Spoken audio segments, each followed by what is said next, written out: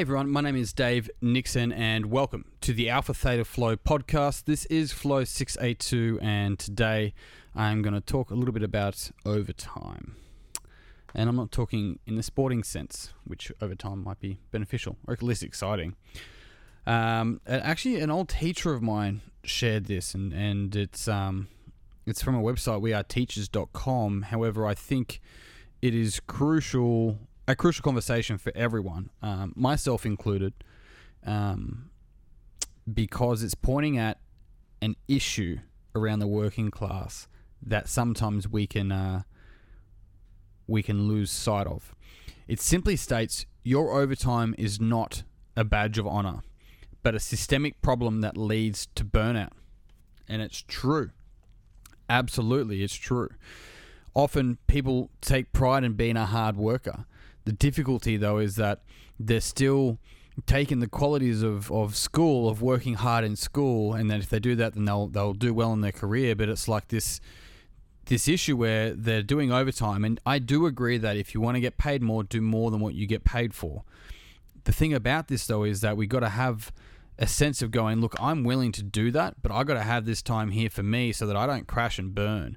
Because if I crash and burn, I'm fucking useless to everyone, and then all the people that I did extra work for now have to do extra work for me. It's not a healthy balance, right? And we got to be careful of wearing this as like, well, I take pride in X. It's like, but here you are complaining about it.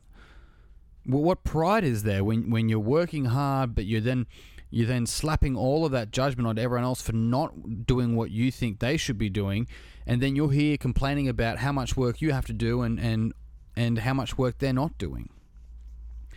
It's a systemic problem.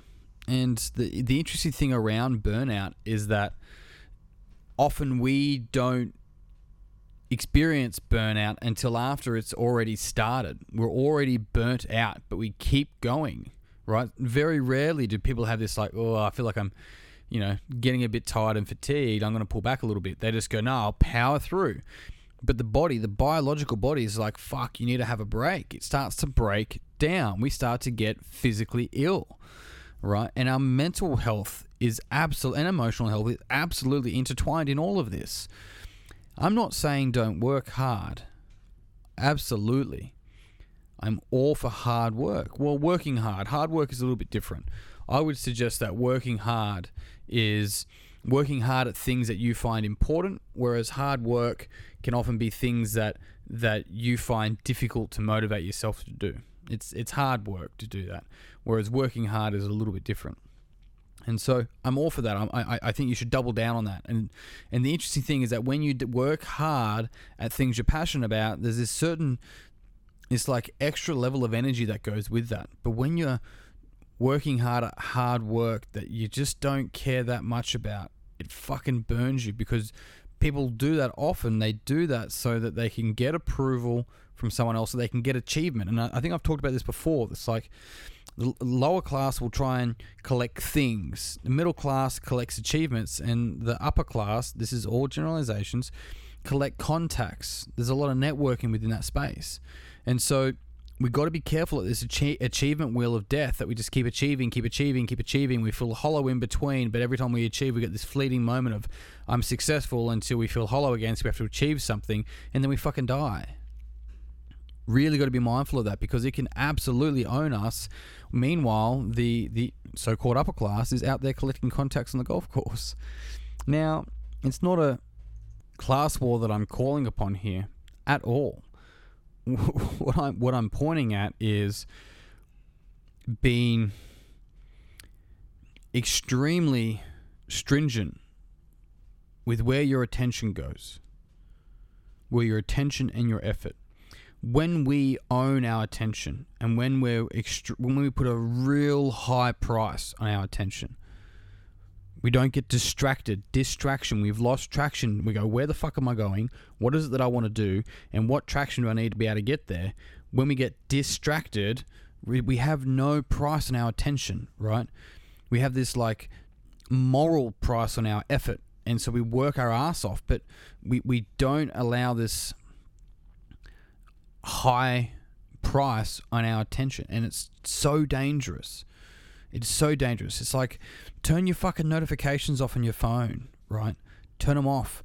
Turn them off on your fucking Apple Watch. Otherwise, you don't own your attention. Every single bing, bing, bing, every time it goes off, whatever the fuck you were doing is done. It's gone. Your attention is owned by whoever is contacting you. The only notifications I get on my phone are messages and phone calls. And the difficult thing is because my phone is attached to the business, so if you search the business, that's my phone number on it. It also means that I want a lot of call registers. And so these people call me to talk to me about my website or whatever the case might be, right? And as soon as I'm like, do I currently do business with you? They're like trying to keep me on the phone. It's like, I'm not interested. They get upset at me. They're like, well, I didn't get to explain, to you what we do. It's like, I don't fucking care. I didn't ask you to. You've interrupted my day. It's done. I'm not interested in what you have to say next. I'm going back to what I'm doing. And it's like, maybe this person came into the gym and they go, we're here to talk about your bills and see if we can do you a better power bill. I'm like, oh, that's okay. They're like, oh, but we could save you a couple hundreds of dollars a year. I'm like, yeah, that's fine. Like, I'll sit down with my finance advisor later in the year, and we do that once a year. They're like, okay. I'm like, look, here's the thing. I have so many of you come in and call me. They come into the gym or they call me, and if I stopped every single time I spoke to them, I might save a little bit of money. I might get better deals throughout the year. But the amount of hours that would take me and the amount of lost work and lost focus that it would take me to be able to sit down and save that and speak to that person would cost me thousands throughout the year. So I'm not interested. I'll do that on my watch, not yours.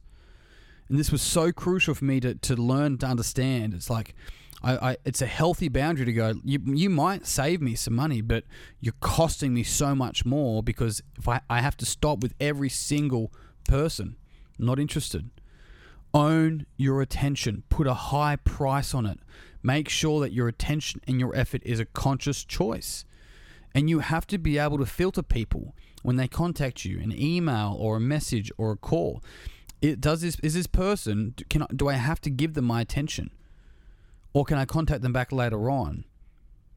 Set up those healthy boundaries. Otherwise, the world is going to pull you left, right, and center based upon their agenda, not yours. Set your boundaries. Put a high price on your attention. And I'm done. Thank you very much for tuning in. If you found this podcast beneficial, it would mean the world to me if you would pass it on to someone else who you think would also find it beneficial. If you haven't already, you can grab a copy of my book, Money Yourself, anywhere online that sells books, or at alphathetaflow.com if you would like one personally signed by me. If you're an athlete, a coach, or a high performer and you wanted to find out how to find your flow, then check out alphathetaflow.com and get in touch. I'd love to have a chat with you. That's it from me. Big love, peace and pizza. I'll see you all soon.